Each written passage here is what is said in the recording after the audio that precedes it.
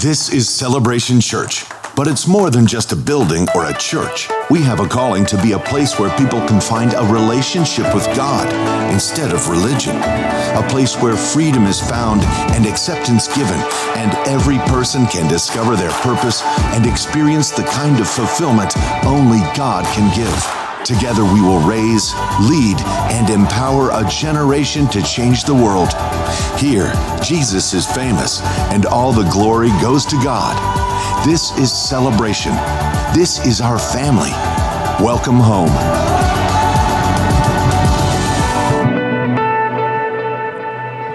Good morning, Celebration. Let's all stand together as our campuses join with us, and let's recite together the Apostles' Creed. This is our statement of faith. This is who we are and what we believe at Celebration Church. We believe in God, the Father Almighty, the creator of heaven and earth. We believe in Jesus Christ, his only Son, our Lord, who for us and for our salvation was conceived by the Holy Spirit, born of the Virgin Mary, suffered under Pontius Pilate, was crucified, died, and was buried. He descended to the dead, and on the third day he rose again. He ascended into heaven and is seated at the right hand of the Father. He will come again to judge the living and the dead, and his kingdom will have no end. We believe in the Holy Spirit, the holy Christian church, the fellowship of believers, the forgiveness of sins, the resurrection of the body, and the life everlasting. Amen. You may be seated. Good to have you with us this sunny, cheery Wisconsin morning. Glad that you came. Where's everybody else? Come on, it's not that bad out there. Just slow down a little bit. Where's Wisconsin people? Anyway, a few weeks ago, we started a new series. You saw it up on the screen based on that scripture. It is to one's glory to overlook an offense. What does it mean to create a culture where people cut people slack and overlook their shortcomings and their failures? How do we handle people that hurt us and offend us? And doing a series about that.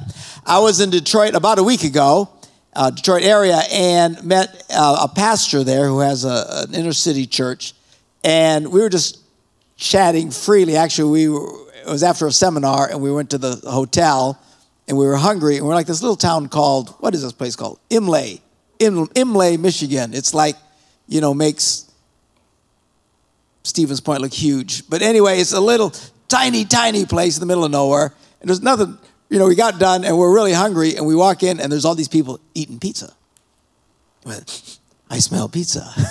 And it turns out they had been at the event. Said, come on over. So we're sitting there talking and chatting and stuff, and I'm hearing his story, a dramatic story, and as he's sharing his story, I'm going, my church needs to hear this. Celebration Church needs to hear this, because this is exactly along the line that we are talking, what it means to experience forgiveness even when we are terribly, terribly wrong. So this morning, Kevin Ramsey is going to be coming. I almost canceled earlier on Friday when the forecast said it was going to be the end of the world. And then the forecast later said it's going to be fine. And I said he's back on. And then the next day we weren't sure what it was going to be. Anyway, he finally made it. We made it home. Not everybody's here, but that's okay. They're watching online, and we'll have this around for a while. Would you please welcome Kevin Ramsey as he comes to share his dramatic story with us this morning. Amen. We had just finished up a whole entire week of outreach and service projects in the community, and during that time we always have our kids go back to Illinois to visit their grandparents.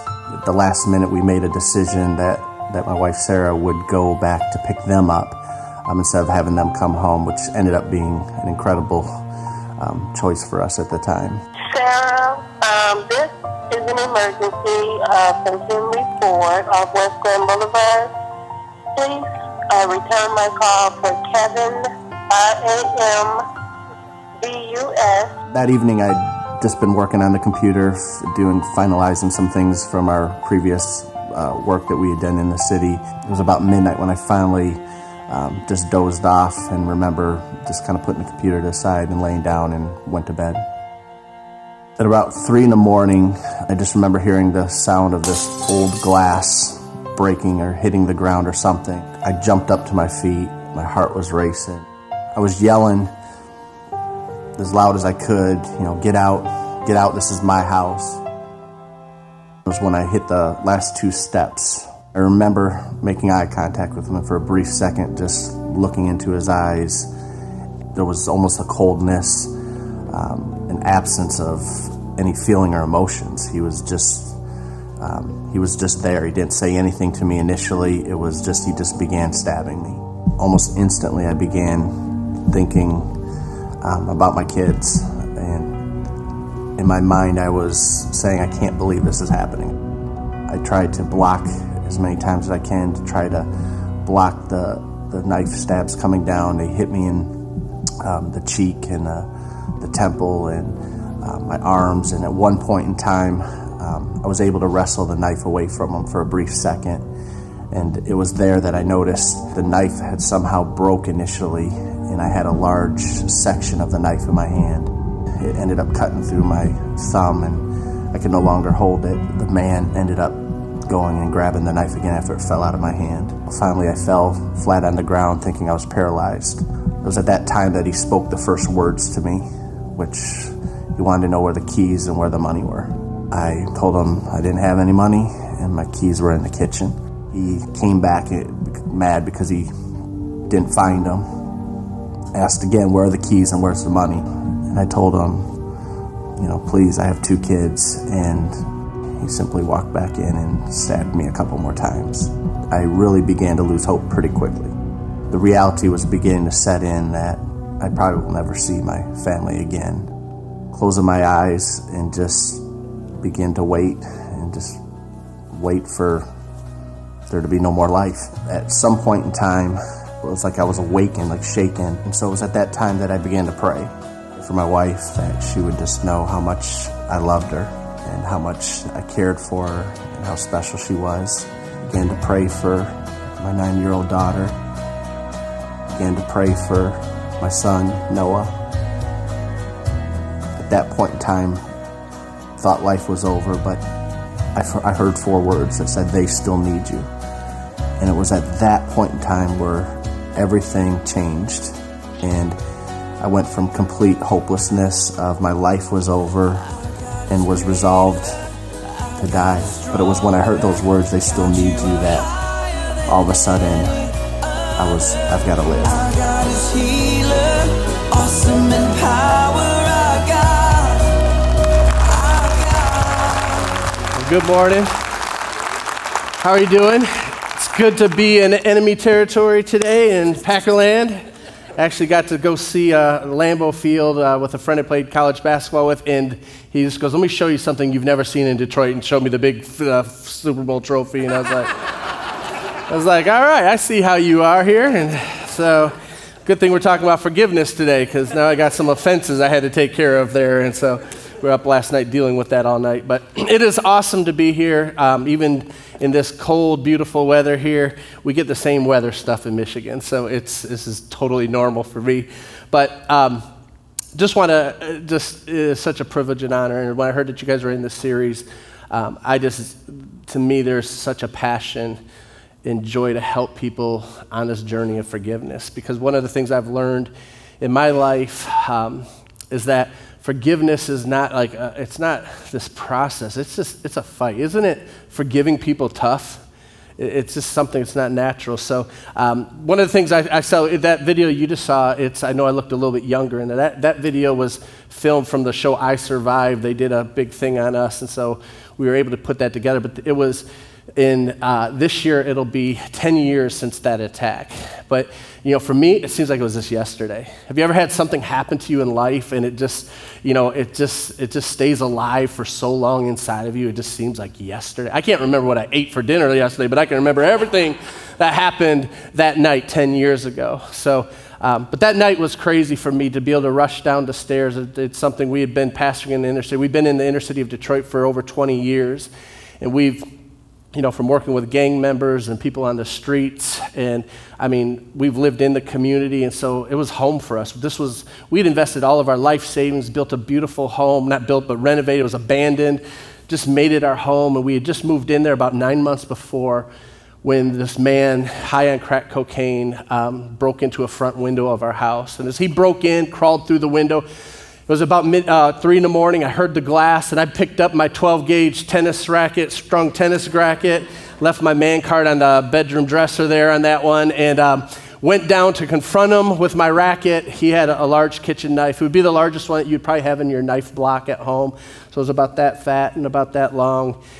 And as I ran down the stairs yelling, "This is my house, this is my house," a man popped around the corner in the last 2 steps, and all I could do was lunge at him to try to tackle him. And just as I jumped, I gave him a split second to lower his knife, and the first stab wound went right into my abdomen. And it was just there for a brief few seconds or minutes. We began to fight. He just began wielding his knife, and I was just trying to cover up. Hit me in the temple, went all the way through my cheek, hit me in my throat. I mean, it was not going good. You know, there's that song, "'Cause You Had a Bad Day." That was a bad day. And ended up falling on the ground, and the man ended up just jumping on top of me, straddling me, and just began stabbing me over and over again.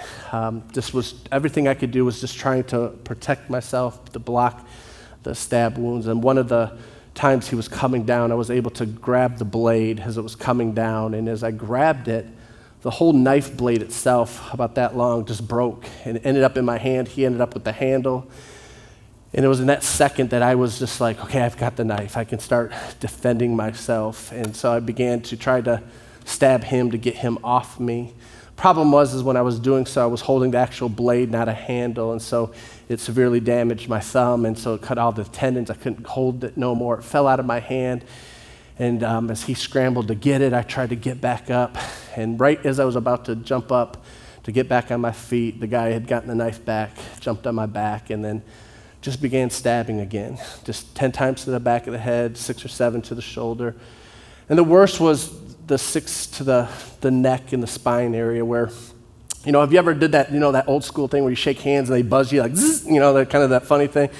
All I could say is it was like, it's what it felt like. It was just every time the stab would come, it was like, felt like there was electrical current shooting through my body to the point I fell flat on my face, and I literally was convinced I was paralyzed. I couldn't move. I felt stuck to the ground. I just remember there I had this 70-pound black lab dog named Maggie, and I just, you know, I say had because after that night, we gave her to our women's ministry home, and I said, you can take her because she was worthless to me. And then we upgraded. A pastor at Times Square Church in New York bought us a German Shepherd dog, so we upgraded. That was too much for us, so we downgraded to a Yorkie, and then we were like, you know, had the, and like, that's not going to help me, but I just remember looking at her going like, why aren't you doing something? Take one for the team, help her, I walk you, I feed you, I bathe you, and you're doing nothing. And I just remember I was desperate, and I wanted this dog to help me, and it didn't, and nor was there anyone else that could. The man just began asking where the keys or money, and when he couldn't find them, he would come back, stab me, just drag me. And finally, he dragged me all the way to my kitchen floor. For the last time, he asked me, where are the keys and where's the money? And at this point, I was mad because I knew my life most likely was over. I went to bed that night, working on the computer, typing out all the lists of people we've reached in our outreaches in the city, put it away, and now all of a sudden, 3 hours later, like my life is over. I just remember just trying to look up at him just to tell him because I was angry, and just when he said, where's the keys or money, I just remember trying to yell at him saying, it doesn't matter anymore because I'm dead. And I put my head on the cold ceramic tile of my new home that we had made it our dream home, and I closed my eyes, and I just waited to die. And it was during that time, I don't know how much time had passed. The police believe I lost consciousness because there was a big pool of blood there. But there was this moment where I just became alert, and I knew I was fading in and out. And I began praying. And I began to pray to God. I don't know what you would do. I don't know. Put yourself in that scenario. What would you pray for if you're me laying on the floor, convinced life's over, no one there to help you, not even a dog, man's best friend, fail. I mean, nothing's there. Like, what would you pray? What would you ask for God in that moment? And for me, it was simple. I prayed and I was always taught, pray specific. Don't pray like, God, let your presence be here and fill this place and make me feel wonderful. It was specific. God, let me know that you know what is going on right now. Like I need to know he knew, that he wasn't surprised like I was. And so I just prayed and said, God, give me a word, give me a scripture. Have you ever been in a moment where you just need God, if God just can show you from his word what he says about what you're going through, you're like, I'm okay. God knows. This is what God says. I'm good. And for me, I just needed God to give me a word. Then I said, God, let me see angels. I don't know where that came from because I'm not one of those angel guys, but I was like, I don't know if I was expecting to see some angels darting around the room, some lights or some feathers or I don't know. But I was like, and I said, or let me see lights. And my wife always gives me a hard time, like, why would you ever pray for lights? That's the dumbest prayer you could ever pray in your life. To see lights means you're not here. But I was just desperate. I just need to know that God knew where I was at and what I was going through right now. Have you ever been there before? You just wanted God to know. Like, God, do you see? Hello? Do you see what's going on?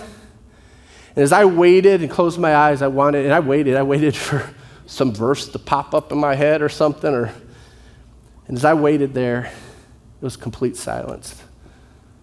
God was nowhere around. I just remember sitting there going, okay, nothing. And so I began to pray my final prayers. I prayed for my wife.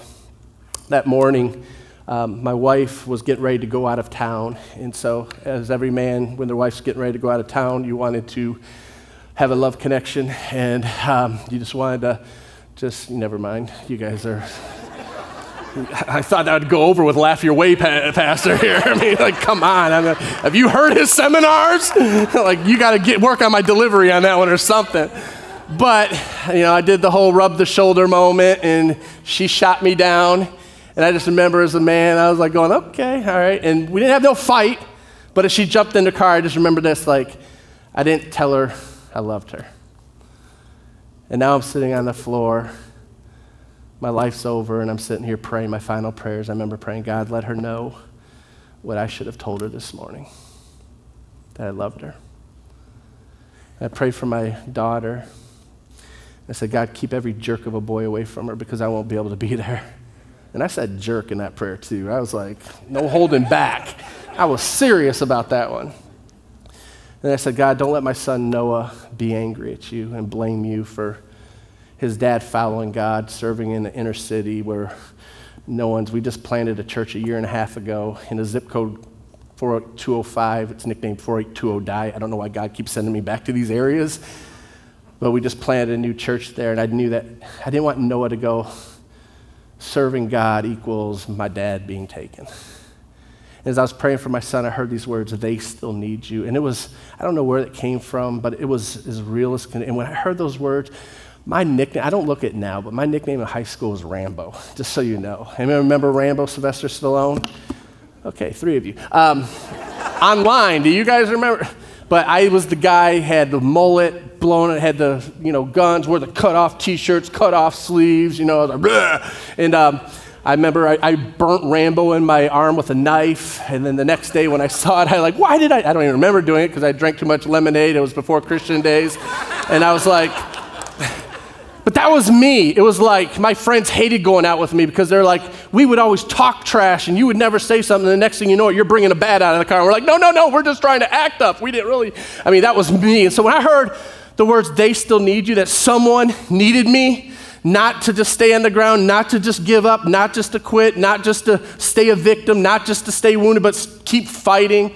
Man, it was a game changer. And so at that moment, I couldn't walk at the moment, but all of a sudden I began trying to stand up. And as I stood up, I quickly remembered, I just saw how bad I was hurt because as I stood up, my insides were on the outside of me. So I had to pick them up. And so guys, I know this is Wisconsin, so you guys understand grilling, but it'll change the way you grill forever when you have to carry your insides. Whenever you're cooking kielbasa, Italian sausage, hot, you will never use your hands. You will always use a tongs after you had to carry your insides. But anyway, side commercial. See, I'm only 10 years old spiritually, so I'm a little immature. So you just got to give me that one. So I was able to thankfully get out of the side of the house, make it to my neighbor's porch. And that was a whole debacle. It was comedic on the neighbor's porch when, to one of the police came, and they couldn't even recognize what race I was. The paramedics came, and the actual paramedics stopped at the bottom of the porch, and I'm sitting there on the ground looking at them. I'm like, keep it coming. And they have a conversation, and they look at me going, how are we going to get him off the porch? I was like, what do you mean, how are you going to get me off the porch? And they're like, he's going to be too slippery. And then they go, and he's too big. And I'm like, first of all, in my mind, I'm going, you just called me fat.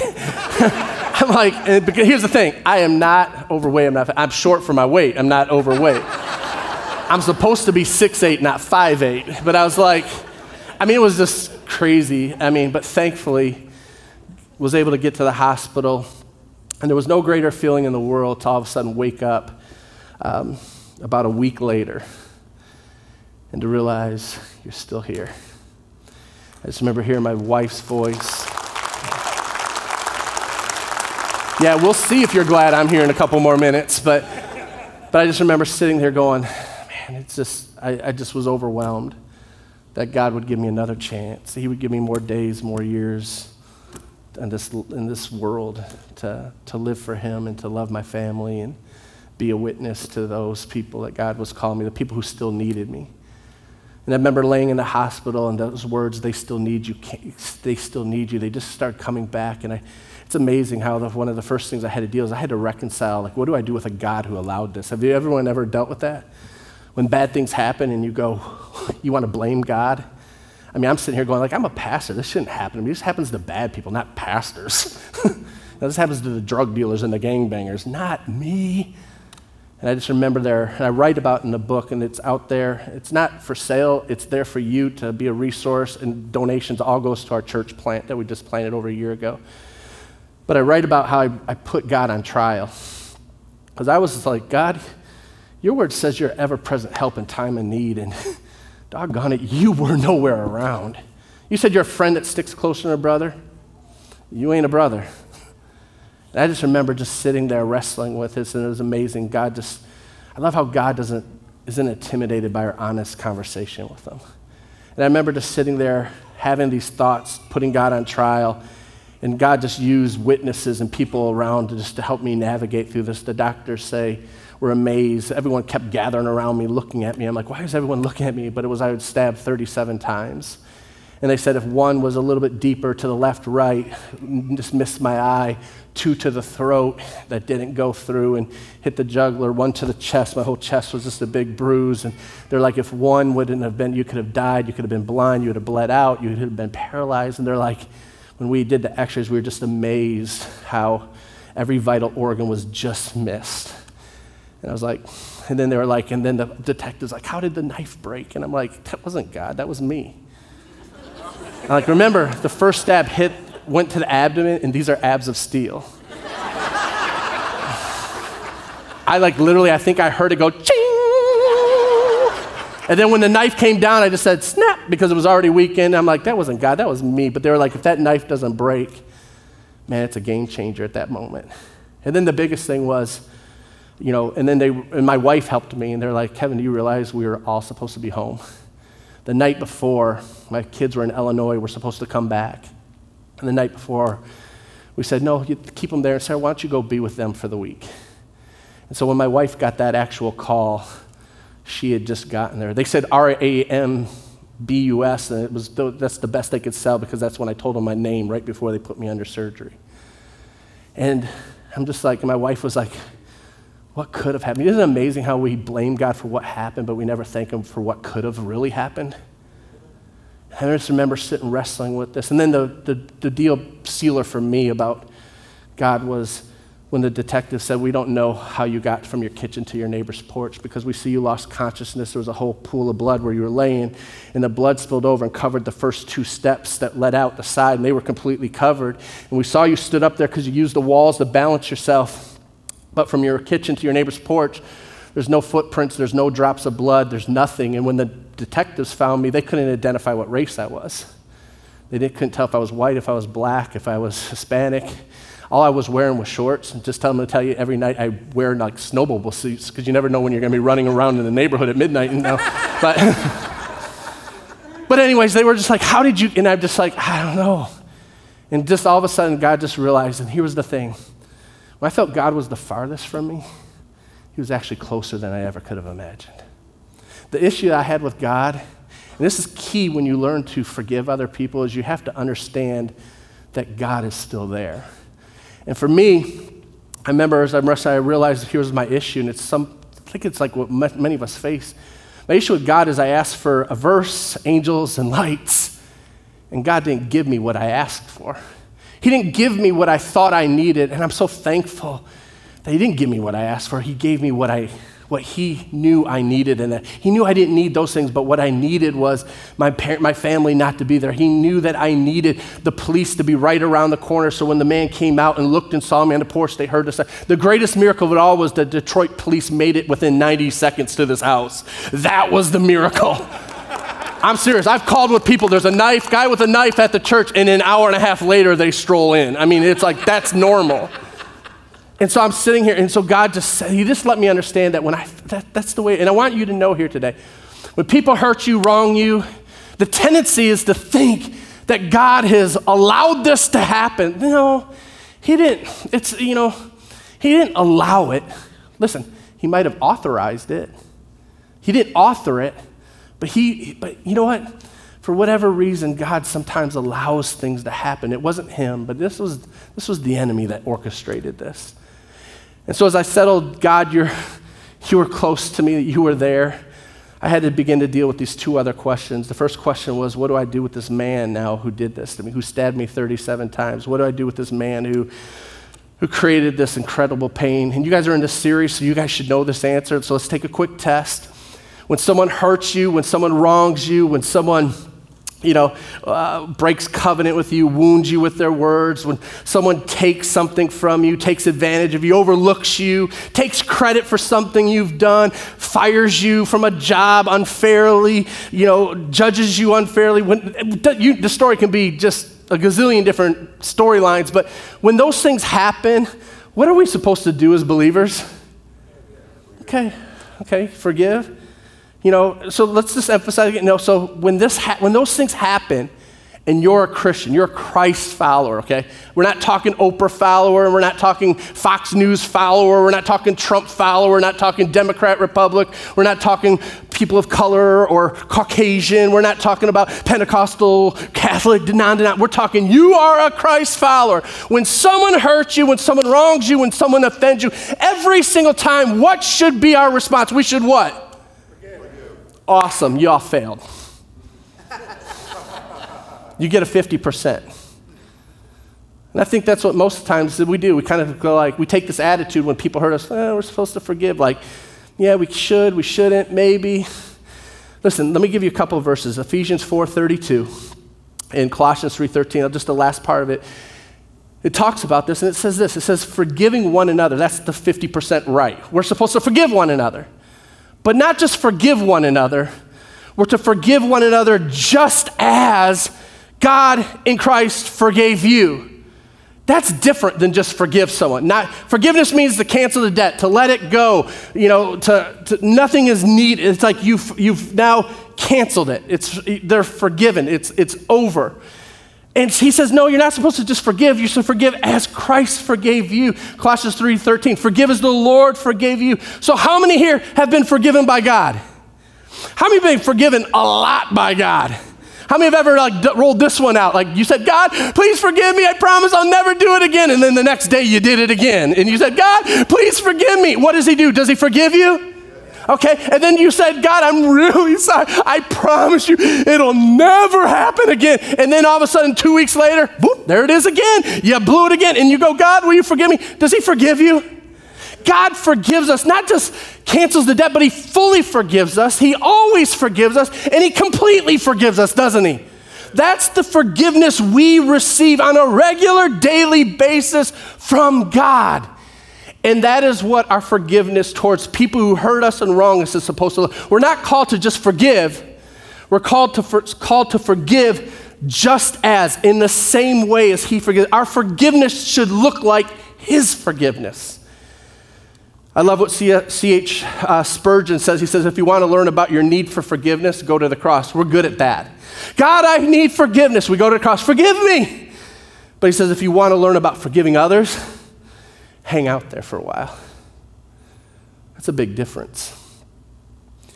For me in my journey, I found myself sitting at the cross, realizing how much God has forgiven me over the years, just for doing dumb stuff, for just being rebellious, for being foolish, for just being in the flesh, for being Kevin. And he just always forgave me. And I just had this new encounter with God's personal forgiveness in my life.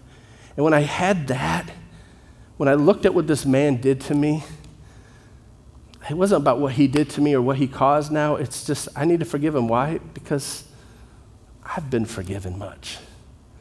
Our basis of forgiving others, it's not that they apologize. It's not that they make amends. It's not that they do anything right. It's because you've been forgiven by him.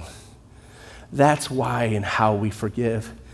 But it doesn't just stop there. God's forgiveness is amazing. How many are thankful for God's forgiveness? God's forgiveness is amazing. In Hebrews 10:17, it says this, that he doesn't just forgive us, but now he remembers our sins and our lawless deeds no more. I mean, that's amazing. That's a powerful statement. He cancels the debt, and then he remembers our sins no more. It's like, is that possible? Can an all-knowing God actually remember no more? It sounds to me a little bit close to like he forgets our sins, he remembers no more. Like when I don't remember something, my wife's always on me, you're always forgetting things. I'm like, no, I just didn't remember. I'm like, no, that's forgetting. And I just remember struggling with this and wrestling with, okay, God, how do I remember what this guy did to me no more? How am I'm supposed to forgive as you forgive me? And that's impossible. Well, it's really not. Part of it is understanding what does it mean when God remembers your sins no more? And this is what it means. To forget or to remember no more, it means this. It means to no longer be influenced or affected by something. In other words, when we sin before God and God forgives us, he cancels the debt, what happens is now those past sins, they no longer are going to influence God's attitude towards us. They no longer affect our position or our standing with him, and it doesn't change how he feels about me. In other words, God, when he forgives us, he doesn't put us on probation, waiting for us to mess up again. He doesn't operate on the 3 strikes and out system that some of you are so accustomed to living by. He doesn't say, oh, you did it again, you're not. He doesn't make you prove or earn right standing with him. He simply says, you're fully forgiven, completely forgiven, and you know what? Your past is not going to influence what I want to do in you, how I feel about you. Let's move forward. That's how God deals with us. But the problem is here, we're called to forgive others just as God forgave us in Christ. In other words, that's what our forgiveness towards others should look like. We should be able to cancel the debt. They don't need to do anything to make us forgive them. We forgive because we've been forgiven, but then we're supposed to begin to move forward by not keeping them in probation and on trial. We're supposed to now not allow people or the events that they've done affect us or influence any longer. And so here's what I want to kind of just close with this is, what does it mean? How does that work out? Philippians 3:13 and 14 puts it like this. The Apostle Paul says, the one thing I do, forgetting. Everyone say forgetting. Okay, great. See, listen, in Black church, people talk back to me. Okay. I'd have people running up and down aisles, oh, forgive me! You know, so I'm like, come on, I know this is Wisconsin Packer land here, but I mean, sorry. Everyone say forgetting. All right, forgetting what is behind, straining towards what is ahead, I press on towards the goal to win the prize. Paul is telling us the one thing he does every day is the one thing. He doesn't wake up and first thing he does his devotional life. He doesn't do his prayer meeting. He says the one thing I do, if he's going to do anything and every day, Paul says, this is what I'm doing. I'm going to forget what's behind me, strain towards what is ahead, I press it. He's giving us a picture, and the picture is this. It's of a runner running a race. And as this runner's running the race, he's running, forgetting what's behind. He's talking about our position in the race. We're running from first place. It means there's things in our lives that are in second, third, and fourth that are always going to try to overtake you in your race. And he says, I'm running, I'm forgetting what's behind me, I'm straying towards, so it's talking about your pace in the race. So you're running from the lead, you're running from first place, and you're running as fast as you can. You're leaning forward, and you're pressing on towards the goal to win the prize for which it means you're running with a focus. So when people hurt us and we cancel the debt and we say, I forgive you, how many know that the after effects oftentimes is the most difficult part of the fight to forgive? You remember what they do. You hear the after effects. For me, this one guy stole the innocence of my kids. We had to move 4 times in 5 years. I didn't sleep through an evening in 5 years. I mean, I can go on and on. We went bankrupt. We lost everything. And every time I faced a struggle because of this one moment, it was like everything that he did and everything about that man would overtake me in my race. To the point, one day I'm driving and I hear this voice, kill yourself. And it was because I was so angry, but I had forgiven him. But I wasn't running from the lead in my life. I was getting bitter. I was retracing the footsteps of his blood trail when I stabbed him and I wanted him to come back. I was waiting. I upgraded my dog. I didn't have a tennis racket. I had something else. I wanted him to come back. And God will say, no, forgive and forget. Win the fight to forget. Run from the lead. Run as fast as you can, focused in on me in a way that you forget there's this part of your story that's constantly going to try to overtake you in the race, in your spiritual race.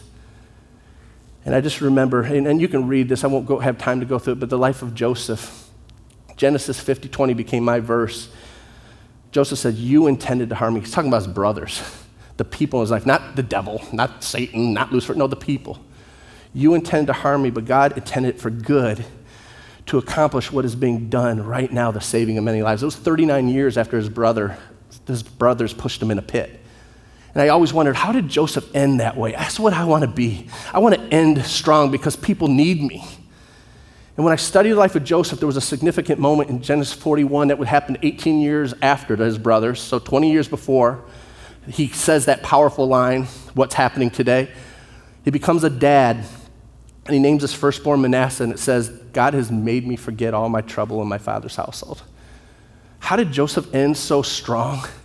How was he able to, at the end of his race, he remembered everything his brothers did to him, because when he was talking to him 39 years later, he was weeping. He remembered. But you know what happened? Almost 20 years before, the Bible says God made him forget his troubles in his father's household. In other words, the people who wronged him and everything that they created, prison sentences, being forgotten, falsely accused, everything that came out of that trial. And I said, that's me. I want to forget. And God began to help me to understand how do I win the key for me winning my fight to forgive was not just to forgive this guy, but to learn how to run from the lead in my life. To forget, to keep things behind me. Not talk about them, not rehearse them. And it all came to closure one day. I was driving to church and it kind of made sense to me. And I had my Joseph moment that man intended harm, but God intended for the good for what was happening today. And that day that this truth just kind of opened up to my mind was I was driving through the neighborhoods of Detroit, cutting through the neighborhoods to get to the church, and I kind of ran a stop sign. I rolled right through it, and just kind of, and as I'm approaching then, I just realized a cop was coming. He pulled it in reverse, started coming, and kicked it in, the sirens on. I'm like, oh, great. Pulled in behind this car dealership so no one in my church can know that their pastor got pulled over by the police, tucked in behind neatly, and guy comes out there. I had everything ready. I'm like, I'm sorry, officer, I did it. And he's like, Pastor Kevin. I'm like, no. Oh, he knows me. This is awful. So I'm like, I'm sorry. And I looked up and I was like, hey, Officer George. Just so happened to be it was Officer George. He was one of the 2 officers that found me on the porch. And he said, I saw it was your truck. And he goes, I don't know what you're talking about. What did you do? And I was like, no, give me this stuff back. I'm not guilty. I'm like, I'm innocent. He goes, no, I saw your truck. And he goes, I had to tell you something. He said, I've been watching you the last 2 years and how you said you forgave this guy. I watched how you came back to the church and you said you forgave this guy. I watched how when the trial and the sentencing took place 2 years later, and after he kept denying it was him and all this stuff, never said he apologized. I stood up in the court and said, obviously I forgave him, but instead of writing a victim statement, I wrote a life statement. And I did what Joseph did. I made God the center of my story, not what this guy did to me, not the hurt. See, I can talk to you about what he did, but listen, that's not leading my race. Because God's doing something greater than anything that guy. That stuff now is so far back. That man, Wesley, I still write him today in prison. He just wrote me last week. I've sent stuff to his mom for Mother's Day. I've tried to lead him to Christ, and I'm praying that, hey, man, we could say, but listen, that guy is so far behind me in my journey. He's like in 20th place, 21st. All the pain he created me, that's so far behind me now. But it was because in this moment, this officer said, I watched you and I saw how you said you forgave. I watched how you did all this stuff, and it's changed my life. And I just wanted to let you know, I went to the church for the first time in like 15 years, and I gave my heart to the Lord. And I pulled you over because I don't have a Bible. He goes, do you have a Bible? And I'm like, I own a failing bookstore. Yes, I do. And so I was like, I have a lot of Bibles. And so was able to, and here, it's amazing. I just married him and his wife just this last year. The other officer has come to Christ. The mayor and the judge show up, and here's the whole thing. When the people of God could learn to forgive as Christ has forgiven them, I'm just going to tell you, you will see a revival take place. You don't need to go out and do the latest tracts passing out and standing on the corners. You're going to turn or burn. Listen, here it is. Forgive others as Christ has forgiven you. Let people see what God's forgiveness really looks like on this level, and they'll go, how is that possible? And then you'll go, it's because he's forgiven me. And they go, I want that. My prayer for Celebration Church is this, that you will today not only become known as a house of the forgiven, but you'll become the house known as the house of the forgiving. Pastor, would you come? I'm going to just pray real quick. Father, in Jesus' name, I just thank you for this house. God, you're doing a deep work, and God, I pray that this work of forgiveness, God, it would really resonate within their hearts, and people would begin to step up and enter the ring for the fight to forgive. And as they do so, God, not only will they find their own freedom, their own victories, but God, I pray that their testimony of forgiveness would be so impactful that, God, those who are far from God would take a step closer just because they saw what God's forgiveness looks like here on earth. Father, we thank you for it in Jesus' name. Amen. Thank you, Kevin. I'm going to ask our ushers to get ready to come at the campuses and here to get ready to serve communion. And you can come forward with the communion elements. We're getting ready to reflect on what Christianity is really all about. It's about being forgiven. Jesus Christ died on the cross for our sins. His blood was shed. His body was broken so that we could have forgiveness of sins and that we could be made whole. But what we need to do then is to turn around and live that towards others. If any church anywhere does this anywhere right, every church is a place of the forgiven. What most churches fail miserably at is they are not places of the forgiving. We tend to hold things against people. Somebody did something wrong. I didn't appreciate it. They let me down. Someone said something to my kid they shouldn't have said. Someone did this, that, or the other, and they become very bitter and angry. And in an effort to hold up what is right, we don't forgive people trying to make them pay, and it ought not to be that way. If there's anything I want Celebration Church to be known as, is that it is a place of the forgiving, not just the forgiven. We've been forgiven, but we need to forgive others who hurt us, who disappoint us, who let us down. But it all starts with being forgiven by Christ. And then, as Kevin said, we forgive others as he has forgiven us. Maybe this morning you're here and you've never truly surrendered your life to Jesus. Before we take communion together, I want us to all pray a prayer together. And if you'll pray this prayer and mean this from the bottom of your heart, you can begin your first steps of faith this morning and begin to experience God's forgiveness in your life. Let's pray this prayer together. Say, Dear Jesus, I believe you are the Son of God and that you loved me so much, you went to the cross and you took my punishment. I ask you to come into my life and to forgive me of my sins. Amen.